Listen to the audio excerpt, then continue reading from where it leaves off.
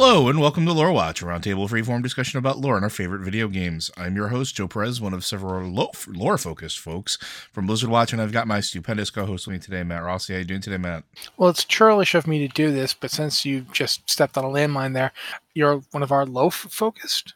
Yeah, I'm very low to the ground. I'm very short. Do you focus on loaves? Yes. Okay. Yeah, because I myself like a nice rye or a multigrain. Those are some nice breads. So Pumpernickel for me. Pumpernickel for one day we'll have Pumpernickel Watch. It'll be fine. See, I don't know if Pumpernickel Watch happens. It's going to be having a fight with Pumpkin Watch. So I've had pumpkin bread and it isn't bad. I like pumpkin bread a lot, actually. But that's not why you're here, folks. We will talk about pumpkin bread at some point. If it is why you're here, then you should let us know, because we have not been delivering that content in the slightest. But one day we will write the magnum opus about how the Alliance and the Horde come to peace over pumpkin bread, because it'll happen over pumpkin bread. We're here to answer your questions, though, and we do have several questions that you have sent us over the last couple weeks. Thank you very much for sending those in. We're going to be getting to those. If you do have questions for this podcast or any of our podcasts, be sure to send them into podcast@blizzardwatch.com. You can go ahead and also shoot them in our Discord channel to us. If you're a Patreon supporter, you can go ahead and toss them to our Paid Q and Podcast Questions channel.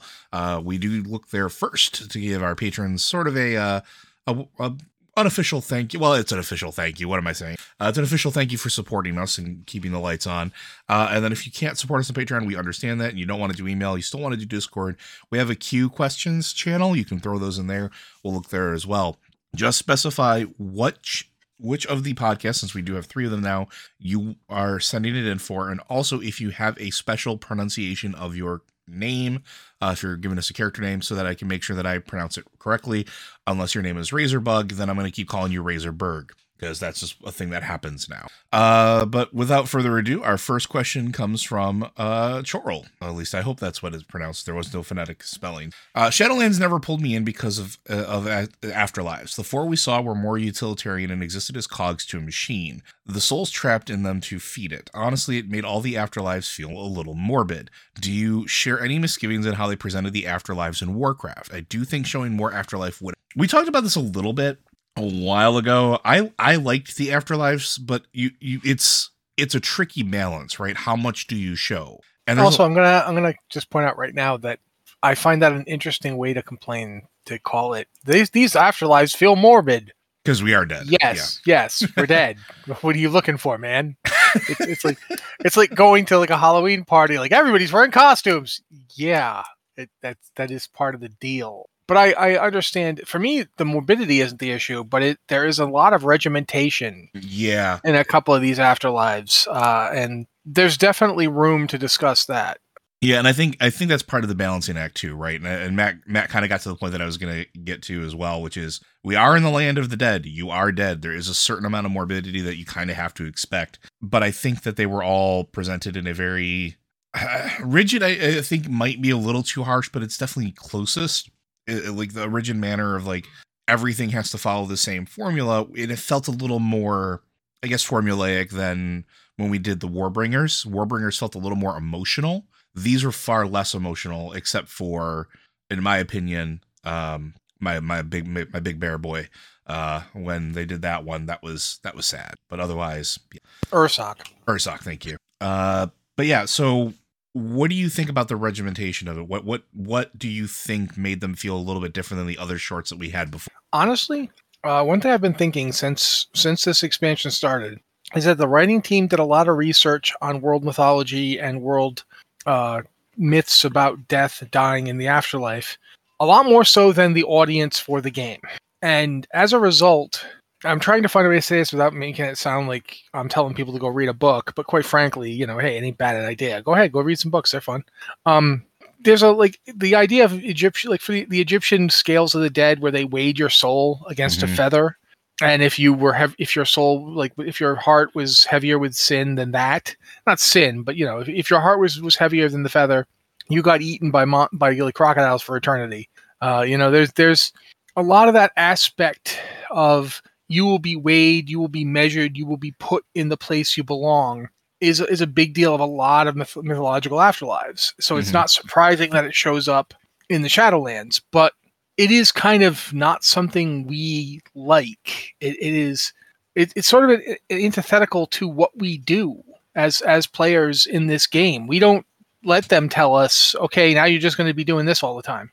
Do you And think that's one of the things that I thought was interesting. And also, it's one of the reasons that, like, for instance, the Kyrian story is all about making them realize, oh, hey, no, we've been messing this up forever. We've been continuously wrong this entire time, and we have to change and fix what we've been doing. And I think in the end, the entire Shadowlands is going to be very different. Like, a lot of the things going on there are the legacy of Zoval.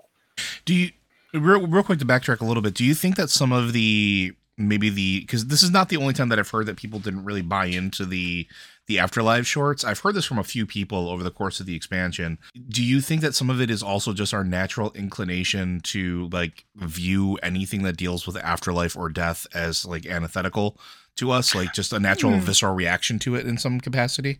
No, I don't think so. I don't think people really felt like they were dead. That's my point. It doesn't feel like they don't feel like dead people. They feel like people just being forced into jobs they don't want. I mean, that's kind of the basis for a lot of it. It's less spooky and more, hey, Garona, here's a job, but I don't know how to do that job. We don't care. Do it. Or like in the case of the Ursoc one is the closest to actually having an elegiac moment in it because there's an actual finality in it. There's no finality in the other stuff. Sure, Uther's dead, but so what? He's walking around, he's talking, he's explaining his situation, he gets revenge on Arthas. I mean, there's nothing about being dead. It doesn't really come up. It doesn't really feel like it's intrinsic to it, And for all that Uther's been dead for like a long time from our perspective, he's just died in the Shadowlands when we see him. Yeah, as far as he's concerned, out, right? Yeah, as far as he's concerned, there's no time has passed. So there's no real. We don't get to meet an Uther who's had a decade to deal with what happened to him. He's not coming to us as a guide. I think a lot of people expected these characters to show up and be like, our means in, and instead they're just as lost and confused as we are. So I think those two things had an effect. I don't think those were bad shorts at all. I don't think they were bad at all, and I want to make sure that's perfectly clear. Yeah, I don't think they were bad. But I do understand that some people were expecting something else. The difficulty with a expansion like this is that the messaging is very hard to nail exactly right. And if you don't get it exactly right, if you don't get that balance, in fact, I'm just going to say this: there's no way to please everyone, and I think a lot of people. They wanted an expansion that felt like a spooky, it's about death, so everything should be spooky. But it isn't about death that way. It's about another realm of existence. The Shadowlands are beyond a veil of death, but they're not necessarily lands of death. Mm-hmm. You died to get there, but now you're there. So I feel like that kind of idea has an impact on how these things present to us. And I think that there's a lot of delayed payoff. A lot of those shorts set up a situation that's not going to get resolved until you play the game for a significant amount of time. Like everything we see in the Ursoc short, all the anima drought, the difficulties that they're having in Ardenweald. The difficulties they're having in Ardenweald doesn't get resolved until you like hit max level and go through a long campaign. Like, so you don't see the payoff. You know what I mean? You just see the setup. And I know that that's what they did with other stuff too. Like, for instance, the Warbringer shorts. But the Warbringer shorts, I mean... They had I think the Warbringer shorts had a little bit more of a sense of resolution to some of them. Like, especially with like... Yeah. With especially Jaina, right? Yeah, the Jaina one absolutely comes to a resolution. You are the Warbringer shorts, the Jaina one in particular, the Jaina one shows you how she got to the point that you're going to meet her in. Mm-hmm. And... how the way she made the decision to commit to this. The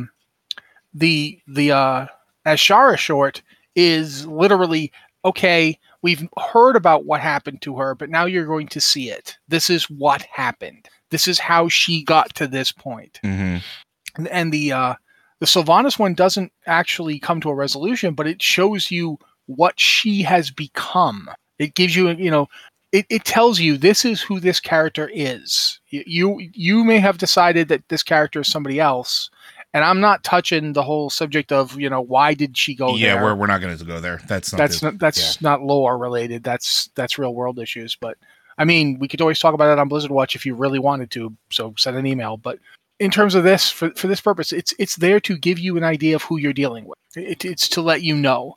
I think that the Garona short, for instance, that's exactly what it's trying to do as well.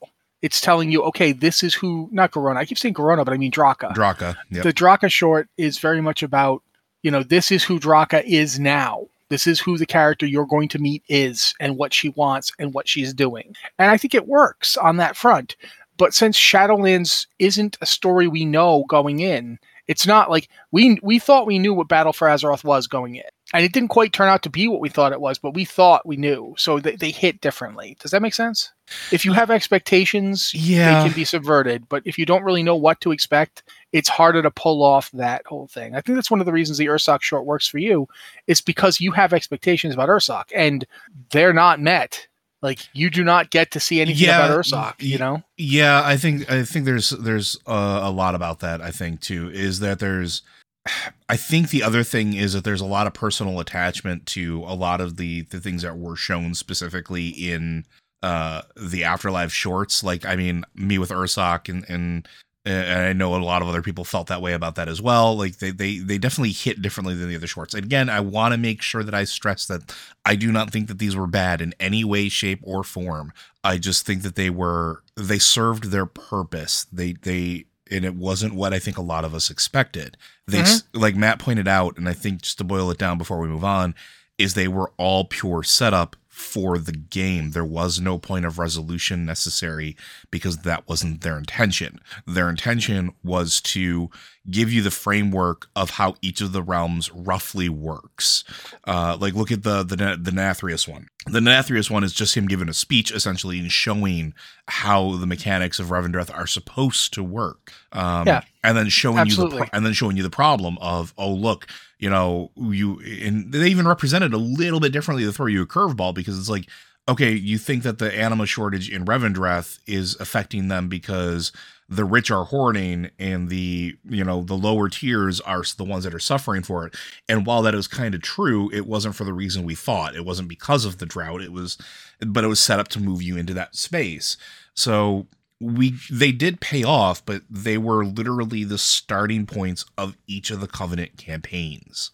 And there's also another element that, before we move on, this is real fast, but this is very much a case where there is a lot of unreliable narrator stuff going on. Yes, very much so. Like, you are not meant to trust these, and you still can't. Like, even you learn that as you're going through the Covenant campaigns, they themselves don't know that they can't be trusted half the time. Sorry, yep. There's a big element of that, and we could talk about the Covenant campaigns, but I think we've done a pretty good job of that. I suggest you go back and listen to some of our older episodes, but you can see some of the ones we point out, like the Venthyr, and like Ardenwald in particular, Bastion itself, with them literally giving up their memories. Like, there's a lot of stuff that bring into question, like, what is their point of view, right? So, but all that to say that I think you're not alone in maybe not feeling that these were the strongest intro shorts, but that's because they weren't set up like the other ones. They did a very specific job, and they were very good at that one specific job, which was setting up everything for the Covenant campaigns. All right, our next question comes from Sacre Mu, who is a Tauren priest. I absolutely love that name so much. Is it just me, or is there a thing going on between Renathal and Denathrius? Also, it just seems odd that Renathal is a prince in a realm of eternal beings where there's never expected to be a succession. Why would you have a prince? Same reason that Dracula was called the Prince of Darkness? Well, I honestly think that there's actually an interesting point here. Denathrius made Renathal. Mm-hmm. And he made him and called him prince first among all the things he was going to make. He made him first. Yep. I mean, then he made the various, what do you call them? The Dreadlords. The Nathrazim. Yeah. And, Denathrius, Nathrazim. So Renathal is first, followed by the Nathrazim, who eventually get themselves exiled. He thinks, keep in mind, Renathal thinks of them kind of as his siblings. He does. But if you look at their nature versus his nature, he was clearly created kind of as, like, for lack of a better word, I don't want to say a repository, but kind of like he's sort of a self-portrait by Denathrius. He's all the things about Denathrius that Denathrius wants to present to the world. I was almost going to call him a template.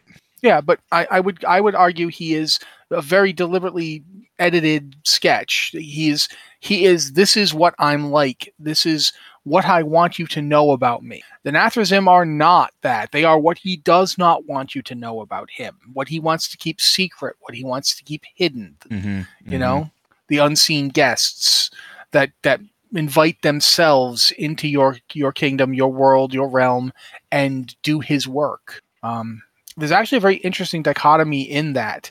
And the reason Renathal is a prince is to give him the stature necessary to do that presentation. When he was still loyal to Denathrius, Renathal served as Denathrius's face. He's his forward-facing persona. He's the person who would do all that work so that Denathrius could show up, say a few things, be presentation. Like, look at what happens when you go to the Venthyr, when you go to I can't remember the name of the zone. Revendreth, thank you.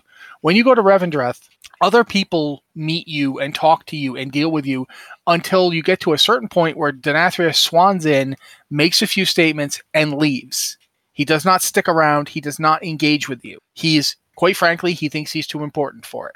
And I mean, obviously also because he's, involved in an evil scheme, but the way it's set up is that important visitors don't expect to have much of his time. And that's because what the prince will Renathal take care of it. Yeah. Yeah. That's what Renathal was originally created for, to do that work, to do the day-to-day of running the zone so that Denathrius can do the stuff he wants to be doing. I agree with everything Matt's just said. I think there's also another layer to it as well. Revendreth, just as a whole, is gothy sexy time sometimes. Like, it just has that sort of like gothic romantic setup when it comes to, like, if you've read any classic literature of like the tragic, like, oh, woe is me, I'm this tragic being, and yet literally gothic horror. If you've read it, that's what we're going with it. In those moments, it's not necessarily, in this case, I don't think it's that Renathal and Denathrius have anything like going on romantically. It's literally the relationship of a vampire lord and a vampire sire, or a wellplane, essentially. So you have Denathrius, who literally made all of the Venthyr. He's the one that's made them all. And if you argue that, the 7 signets are the ones that actually make them, they're pieces of Denathrius. They are literally pieces of his power that he gives out in order to create more Venthyr. He created Renathal as sort of like the template of that all the other Venthyr would be created as. And as more were created, they just continued that on. They could forge them into any physical form that they wanted to. They continue this line of very pointy teeth, long-eared, pale individuals that are skinny and look like the classic notion of a gothic vampire.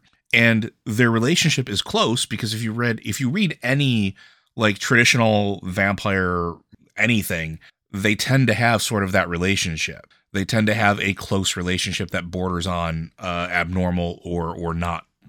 I don't want to say moral because they're vampires, but like not what you would consider, platonic. There's paternalistic and maternalistic overtones because one of them literally creates the other. Yeah. But at the same time, there's going to be sexual overtones because that's what vampirism as a story element. Well, yeah. Plus, I mean, if you think about the origins of vampire myths, and I'm not going to bore you with a 300-page dissertation, but I could. I wrote one. Basically, vampirism as a story element comes from the period of time where people were coming up with consumption and wasting diseases. People would like die, and as they died, they would become bloodless. And in some cases, a lot of people thought consumption victims looked really beautiful because they would get a flush as they also became, wasted away. They'd look like a kind of pretty that people would notice and be like, this is really weird. That element is part of the vampire mythos, sex and death at the same time. Mm-hmm. And it doesn't mean that Renathal and Denathrius are having sex. That's not the purpose of this relationship, but it's weird and unnatural. And I think that's the point of it, right? It's supposed to make you feel uneasy. Yeah, exactly. So I would say that's definitely like just because the Venthyr and Revendreth exist to portray that vibe in World of Warcraft then yeah, that's absolutely there. But I don't think it's anything like there's no canonical story element that the two of them were having a relationship. I don't think Denathrius has relationships. I don't know. His relationship with his sword is highly suspect. The sword, but that's a different issue because we've had knife wife, now we have sword wife. I would argue that Denathrius doesn't have relationships. He has things he exploits. Yeah, no, 100%. I would agree with that, and I think that's the best way to approach it. And I know we talked about this a little bit on Discord when we had an answer for it, but I figured giving a little more complete answer was worthwhile here. It's just approach it from that particular angle, and I think it seems a little less sexual and a little more classic literature. So, all right, we're going to move on to our next one, which is from Sid Marquez. What's the difference between the red and green dragon flights? Dragons have been on my mind since it seems pretty clear the next expansion is dragon themed. The red dragons protect living things and the green dragons protect nature. It seems like that's a lot of overlap. What's the distinction? Because the green dragons aren't necessarily protecting nature. They are specifically tied to the Emerald Dream and, for lack of a better word, Azeroth's subconscious. I think that there is overlap between the two. Absolutely there is. And that's intentional but one is dealing with conscious living things and the other is dealing with unconsciousness and life as a force. If you look at the red dragonflight, you'll notice one thing that's really weird and eerie about them is that they burn you and the burning is life itself. Look at Bolvar. When they breathe fire on Bolvar and he's been hit by the plague, so he's dying, the flames sear him. And what is the exact phrase he uses? The dragon's fire sealed my fate? Yes. I mean, he isn't alive anymore, but he's not dead either. He's kind of like classically undead in the sense that he is not dead, but he's not like a plagued undead person. He's dead, but the flame of life keeps keeping him from going all the way. It's like a stasis almost. It's like, imagine being continuously burning and yet renewing so that you don't burn out. That's the kind of thing that the flame of life can do. The flowers spring up in the wake of it. Like, so it is, if anything, it's like the red dragonflight are hitting you with so much life that you blow up. Like they're overclocking you with their fire. When they use their fire on you, that's what they do. The green dragonflight, obviously, they don't breathe fire. They breathe that kind of weird green misty thing that knocks people unconscious. It's all about like there's actually like an interesting transitional element in the green dragonflight. Yeah. Yep. In that they're all about going between worlds, and there is a death element to them that I think needs to be noticed and talked about more. Just like druids have a death aspect that doesn't get mentioned a lot. Sleep is often called like the little death in some languages, like in French it's le petit mort. Sleep is a thing you do. You slumber, you regenerate, and that's the aspect of like the world. That's green dragons are interesting towards Ardenweald if you think about it, because I'm gonna, in fact, since you were gone, I'm gonna let you talk about it. Yeah, that's kind of what I think.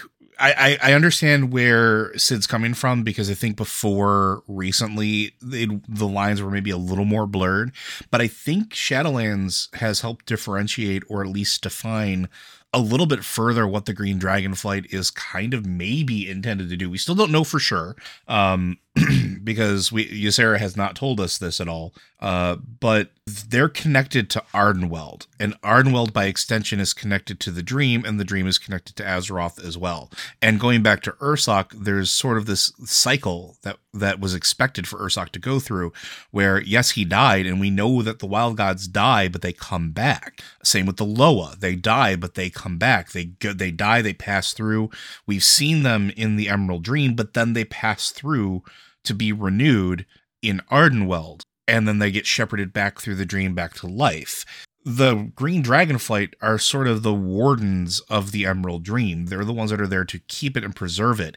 And originally we thought that it was because it was a backup of Azeroth, but instead it's like preserving the backdoor loop from Ardenweald and actually the Shadowlands back to the prime material, for lack of a better term to call it, where those souls are able to shepherd through and come back, versus the other ones that just can't.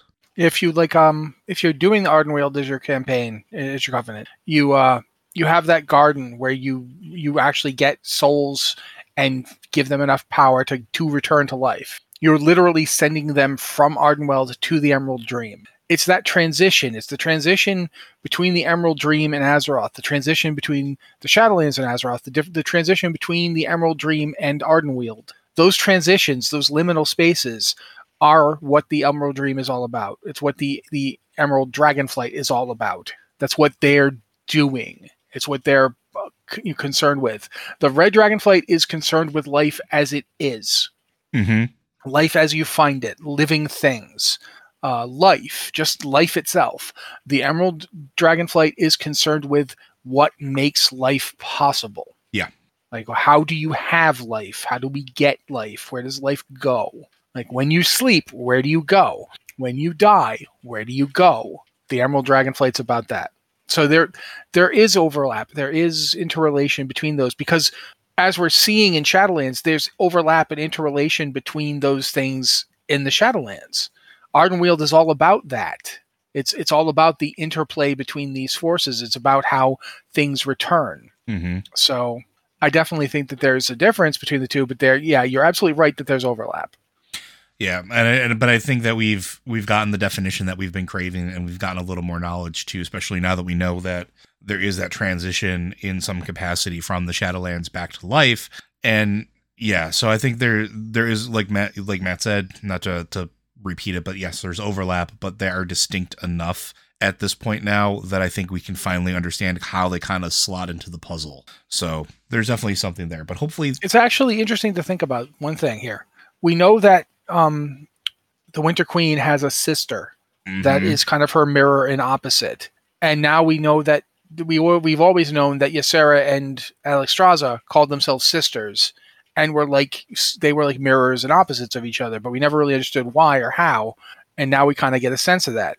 And now, if anything, they're even better mirrors and opposites, because Ysera is existing in Ardenweald, where she will be doing what she's doing there, and meanwhile, Alexstrasza is still alive. Mm-hmm. So she's doing what she's doing there, and the two of them still have that interplay. So it is interesting to see that keeps coming up. Yeah, and it's definitely not going to be the last we see of that interaction and that interplay. If anything, I think I think that particular story is going to come back, and maybe not necessarily as a whole expansion. We still don't know for sure. And nothing's been officially announced, and until then it's all speculation. But maybe we'll get more of that there, but if not, we'll definitely get more of it somewhere along the line, because even when the last time you deal with Alexstrasza, it's, I have to think about this for a go. And at some point I would expect them to have some sort of interaction, because we know that the dragons can move between different realities. We know that they can do things that we can't do. So it's only a matter of time before they come face to face again and have probably a pretty heartfelt conversation. So we'll see how that goes. Our next set of questions comes from Kananga, who is a Zendalari druid on Aga EU. So the first one, the light sees one true path. What happens when we frustrate that one path the light pursues? For example, Illidan did not become an avatar of the light. Was that the plan of the light, or did it recalculate the next best patch to its goal, or path to its goal, just like a GPS does? I mean, not to put too fine a point on it, but that particular Naru didn't survive. There is no recalculation necessary at that point. And Matt's brought this up before, and I'll turn it over to him in a minute, but all of the light, the Naru in particular, they see things distinctly, but not necessarily the same as all of the other Naru. They all seem to have their own individual agendas or goals, and they all seem to fixate it on their one particular goal.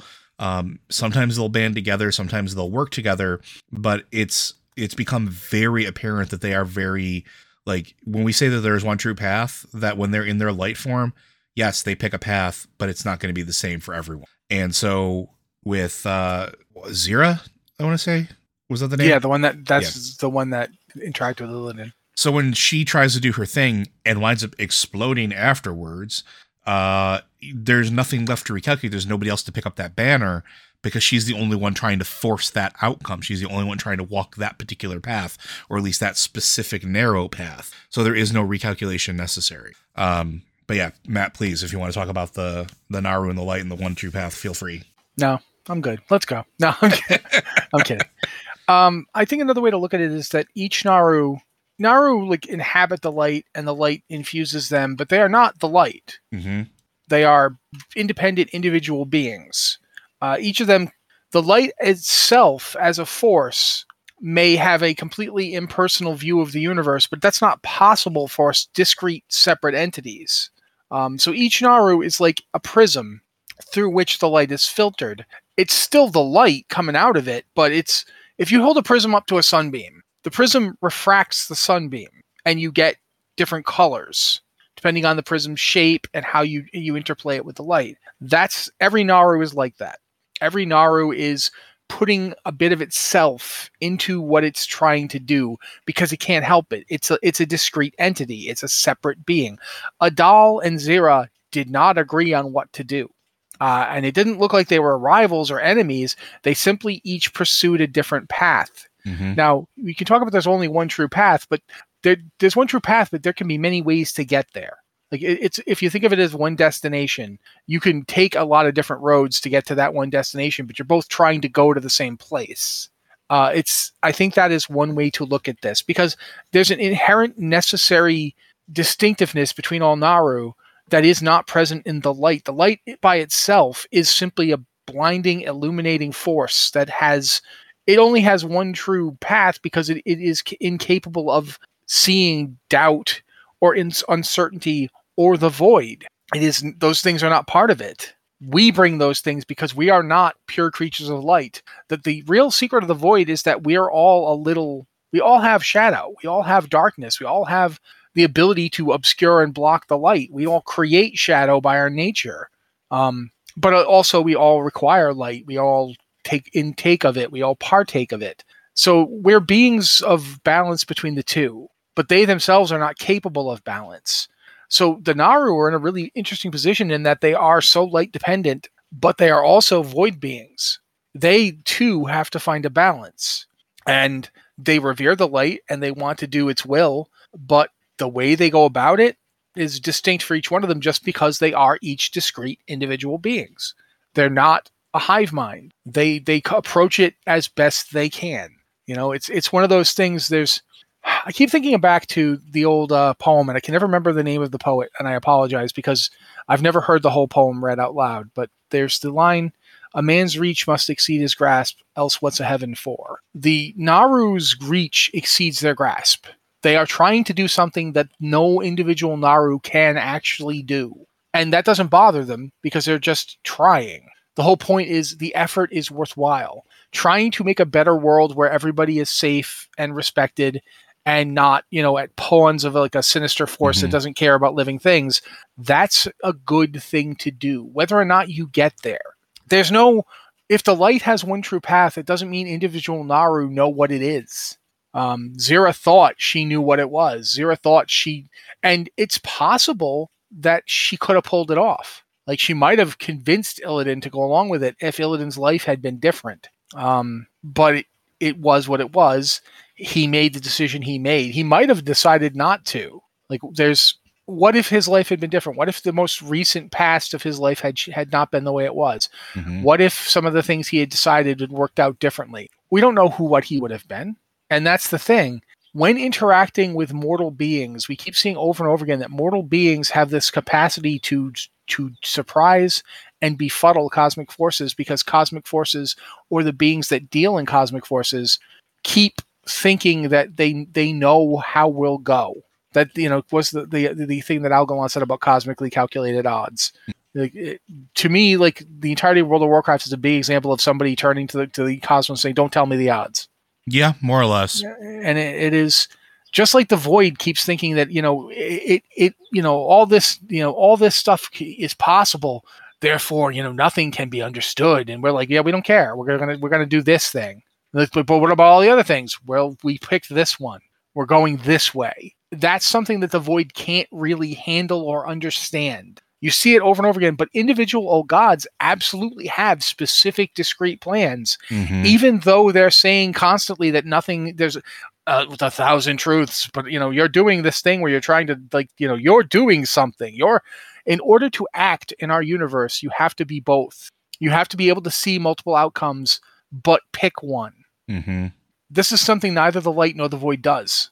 And so individual beings that serve those forces inherently don't live up to them, because you can't just sit around and be nuts and have no viewpoint. That's not going to get you anywhere. That's not going to achieve your goals. The fact even having goals is something that is a little bit beyond the light and the void. So it's the two of them partake of each other and exist in relation to each other in ways that creates this whole thing. And the Naru are very much part of that. So there's no the light doesn't have this like blueprint that it thinks like, oh, well, this didn't happen, so the great cosmic plan. That's not how the light works. The light doesn't think about what the one true path is. It simply maintains that it exists. And that you could even argue that it maintains that it is the light. The one true path is the light. Just be like the light. Do what the light does. And you're like, how? The light doesn't have an answer for you, because the light exists in a realm of pure itself. So yeah, we live on Azeroth, a world that is made up of all these different forces in contention. Yep. So that's always been my take on that. And I believe it was Robert Browning the poet that Thank you're you. quoting. You're welcome. Thank you. But Matt is correct in all of that as well. It's more complicated than we give it credit for, I think, a lot of times. Your second question here is going back to dragons, though, is what if we have an expansion focus on the Bronze Dragonflight playing the TVA role, which is the Time Variance Authority from the Loki TV series.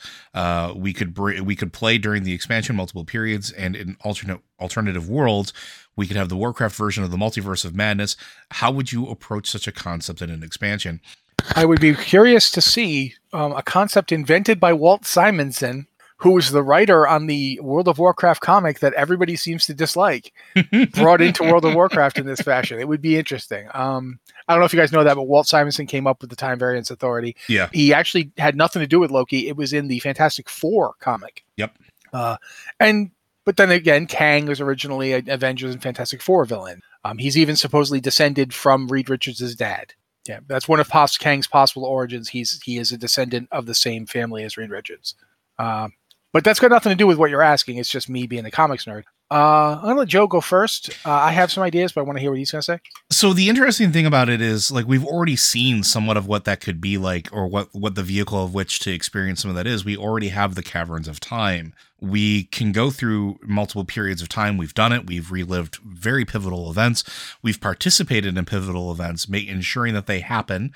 And we've done so via the Bronze Dragonflight allowing us to do so. Mount Hyjal being probably one of the biggest standouts regarding that. Because at the time of it, we're showing up, and those are that period's time, like that period in time, it's Warcraft 3's version of Jaina and Thrall that we are, and Tehran that we are going and helping. It's not the current version, it's us going back, making it happen, and then them remembering us later.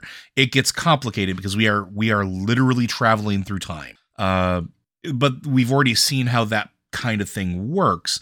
Now, the alternative world thing, we've talked about this a little bit, or a multiverse thing.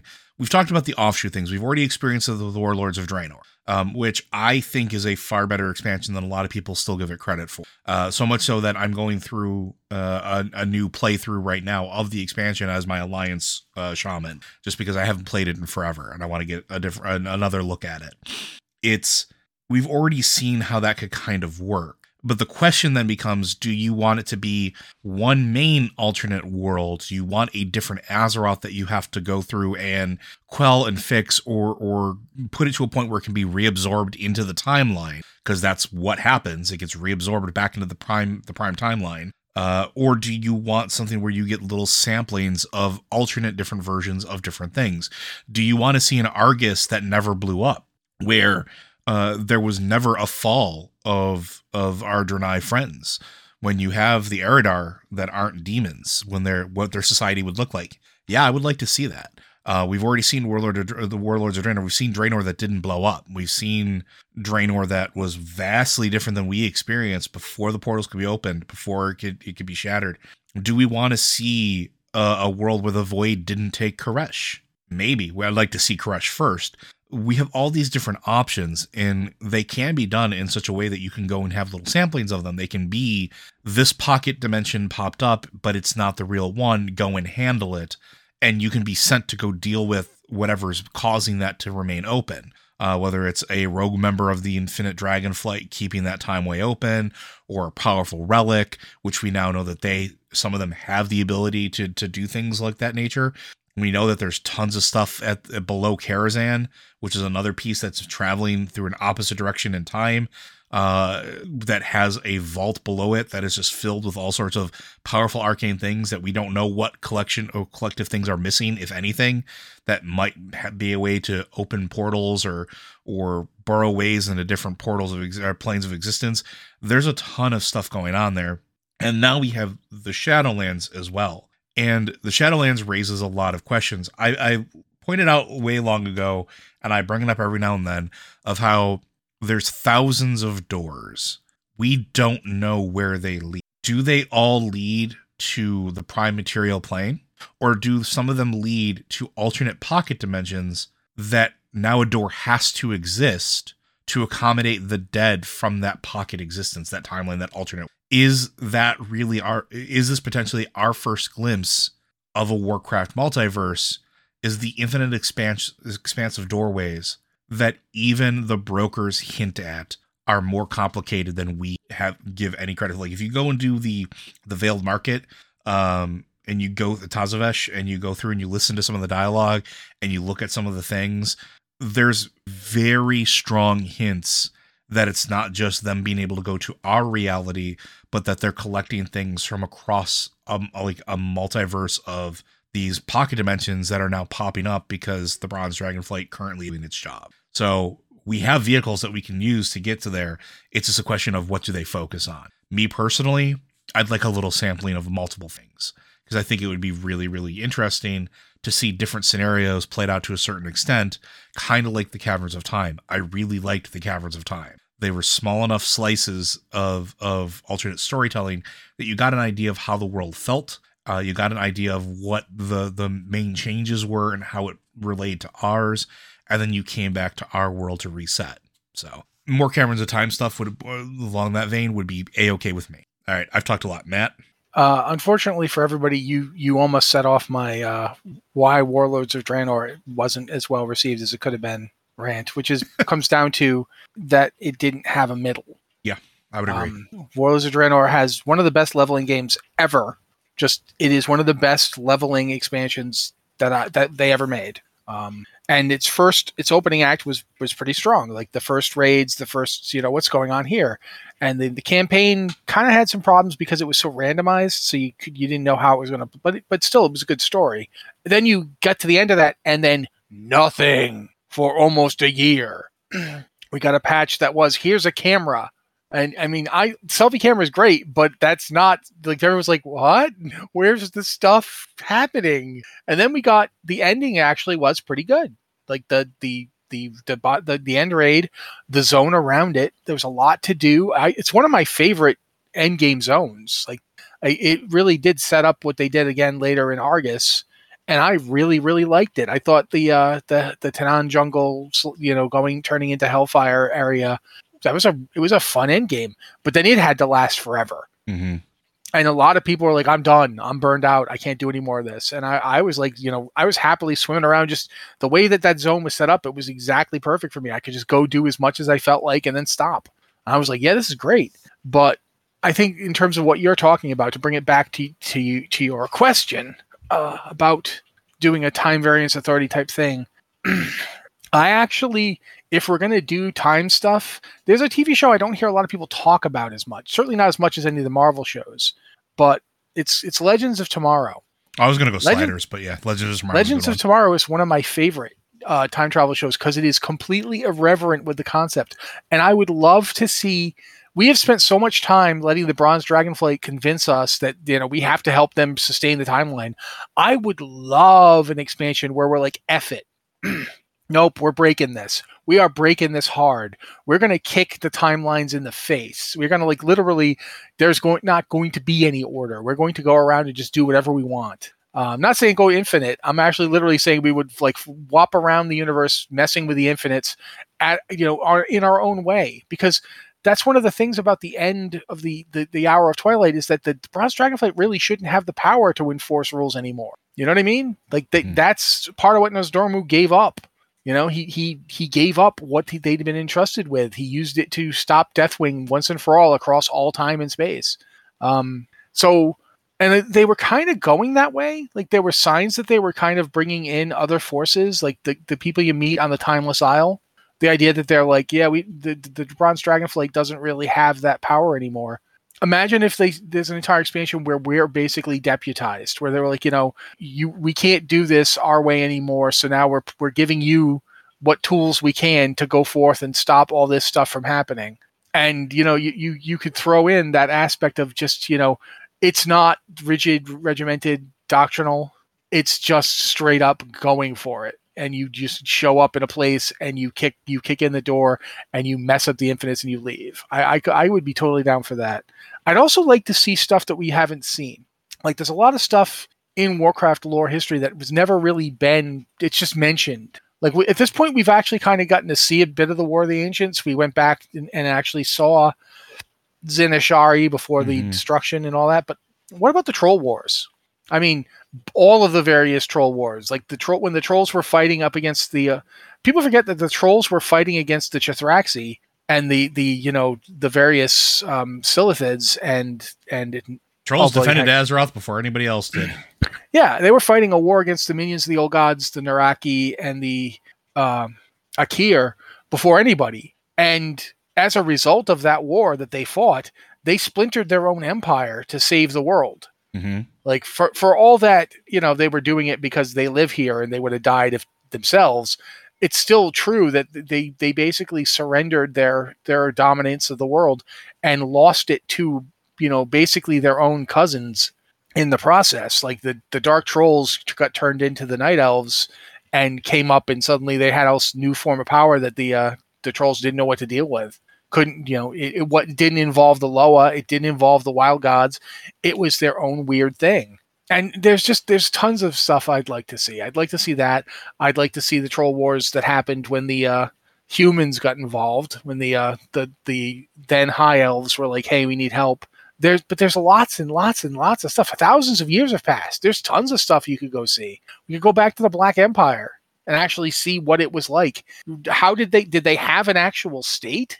Like, if you think about it, we often talk about the old gods and their creations as corrupting Azeroth, as being corruptions of, various races and beings on Azeroth.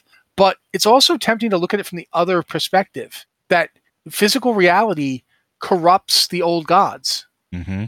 It turns them from things of pure void into the things they are. There's a reason they always look like giant pustules and tumors, because they're forced into a physical existence that is not part of their nature. Yeah, they're beings of roiling chaos that are being forced to take a physical form. Yeah, and there's that whole idea of the cage of fleshly existence. The just by coming here, they are diminished. They become less because they can't be all potentials, all possibilities. They have to pick something. They have to have some kind of discrete form. And sure, it's you look at it like, whoa, what's that? But from their perspective, it is so limited and small. It isn't everything at once. It's this thing. I now have a form. By coming to the physical world, they and I'd love to see that. I'd love to see us go there and deal with them. There's so much in World of Warcraft that we could look at. I would absolutely. I don't necessarily want an expansion that's about picking one true timeline and going for it, as much as I'd like one that's about exploring it. Like all the stuff Joe said already. I don't want to repeat what Joe just said, just like he doesn't particularly want to repeat what I just said. You guys heard it.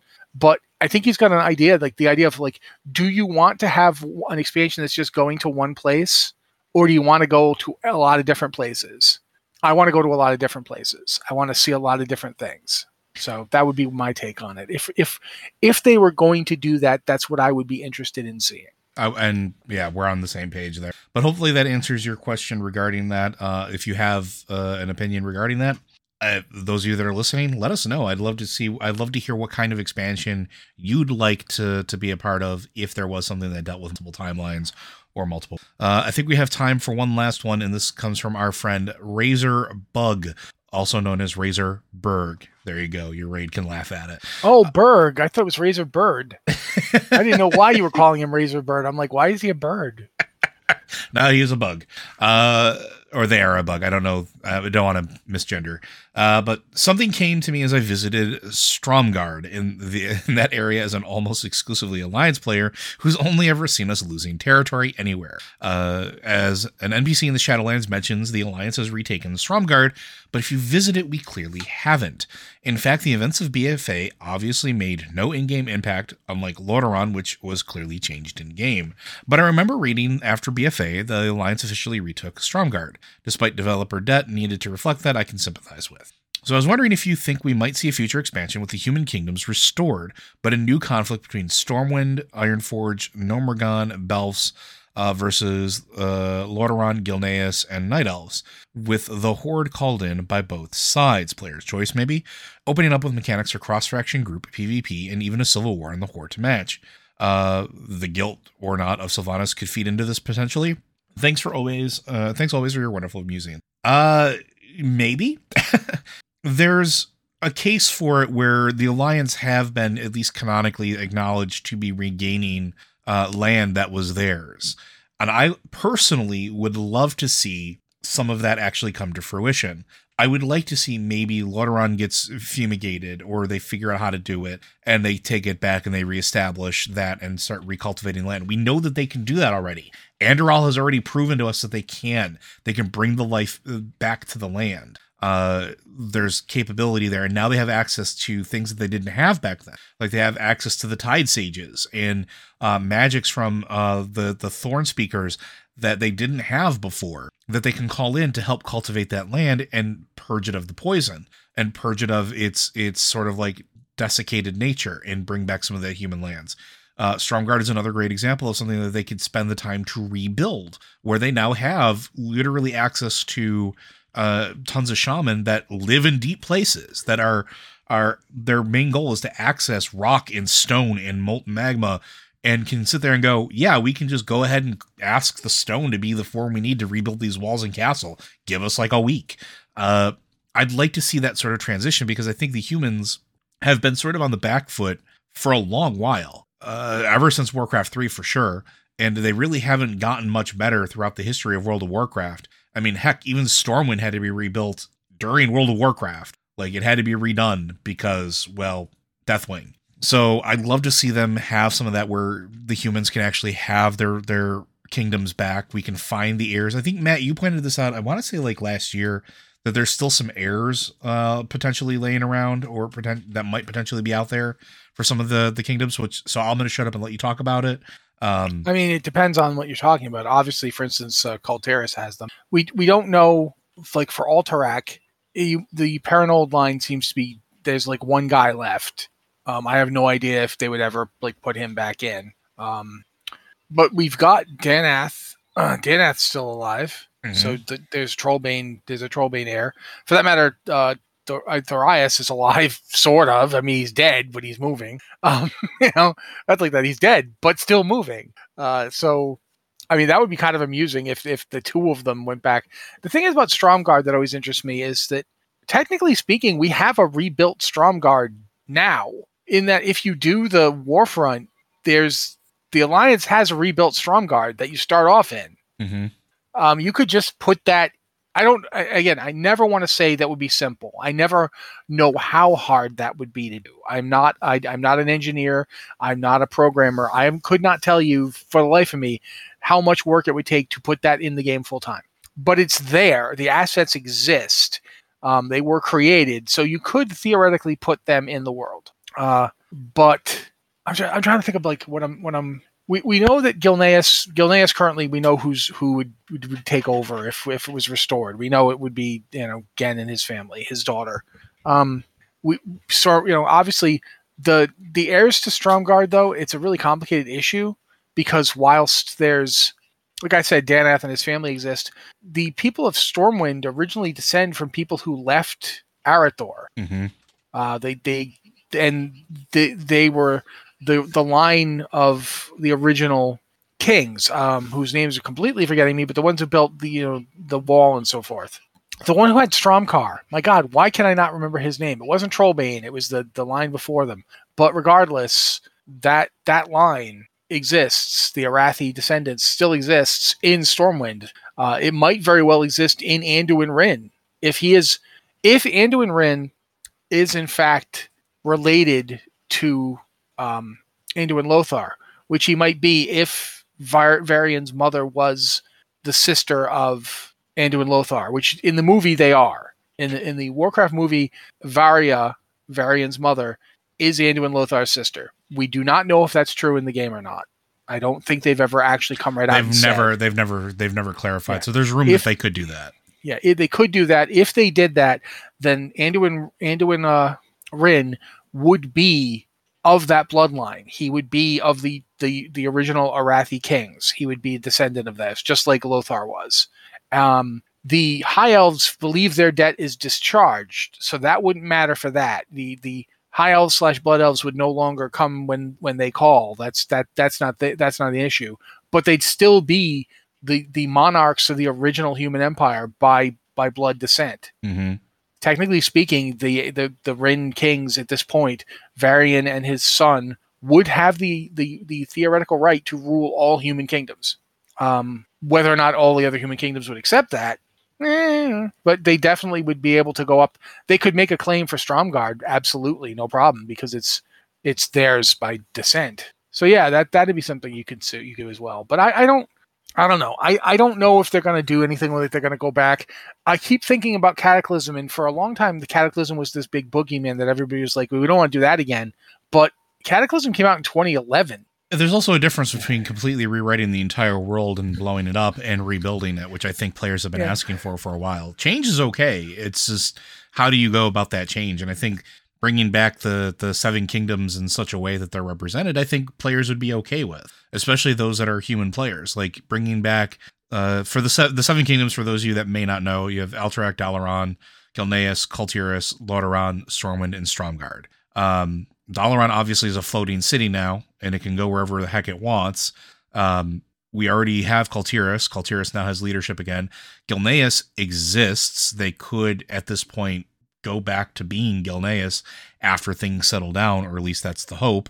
Alterac is still there. Lordaeron is technically has an heir that's still functional. Oh, it was Thoradin, by the way. Thoradin? Okay. King Thoradin is the first king of Arathor, and he's the ancestor of Anduin Lothar, and potentially through him, Anduin Wrynn, and that whole line. Okay. So yeah, that's one of the interesting things about what you're talking about too, though. Like that idea that many of those kingdoms are still there. Like Dalaran's floating around right now.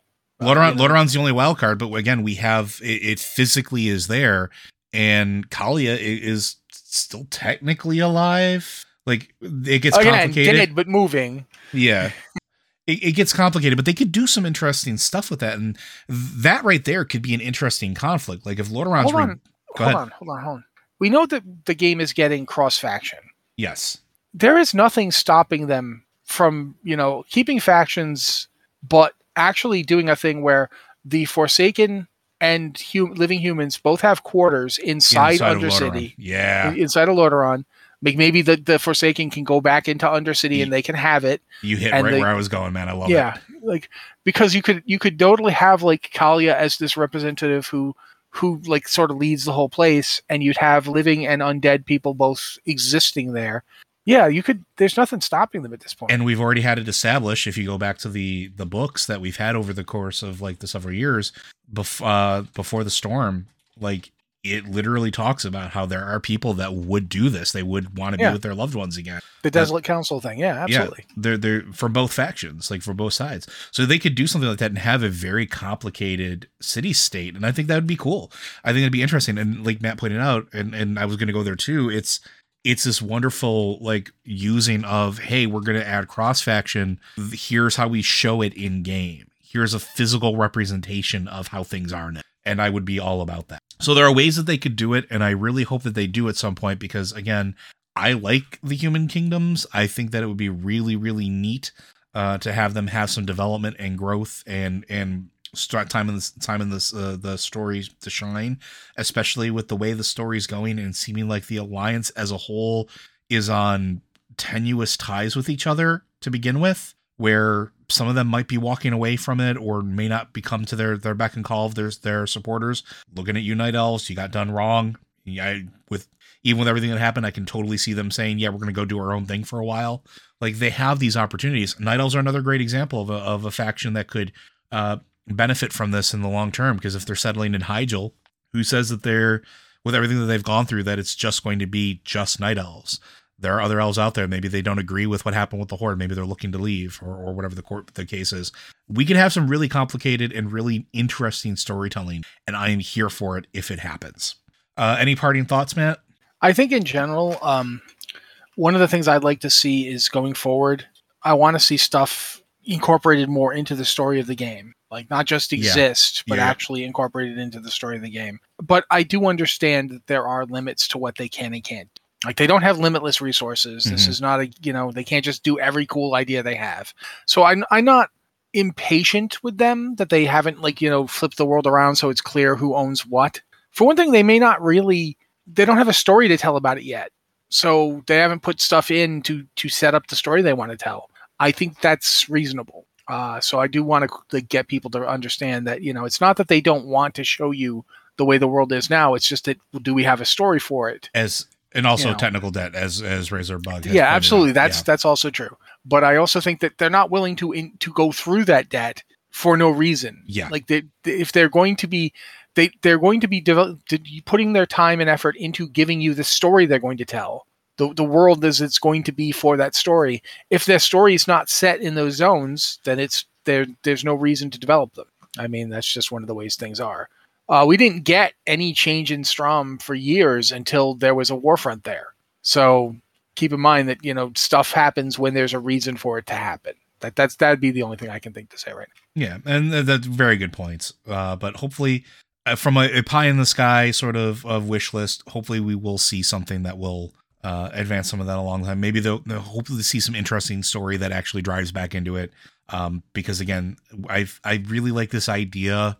And I might latch onto this a bit, and I apologize, but I like this idea that we might potentially be entering a phase of rebuilding. And some of the things that I'm hearing from some of the interviews and things like that make me feel like that is something that could potentially be more likely than not, where we're looking at home finally again. And yes, we have threats to deal with elsewhere, maybe, or whatever, but we're actually starting to look at what do we need to do here. And we've been asking for that for a while. I know Matt and I have been asking for that for a while. And it feels like we might start getting that. And these are good opportunities to start tying up some of those loose ends.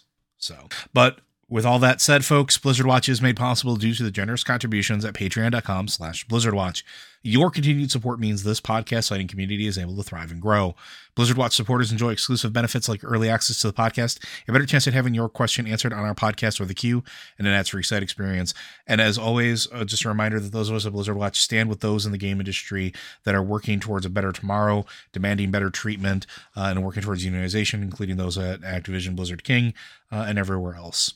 But with that, folks, we'll see you next week.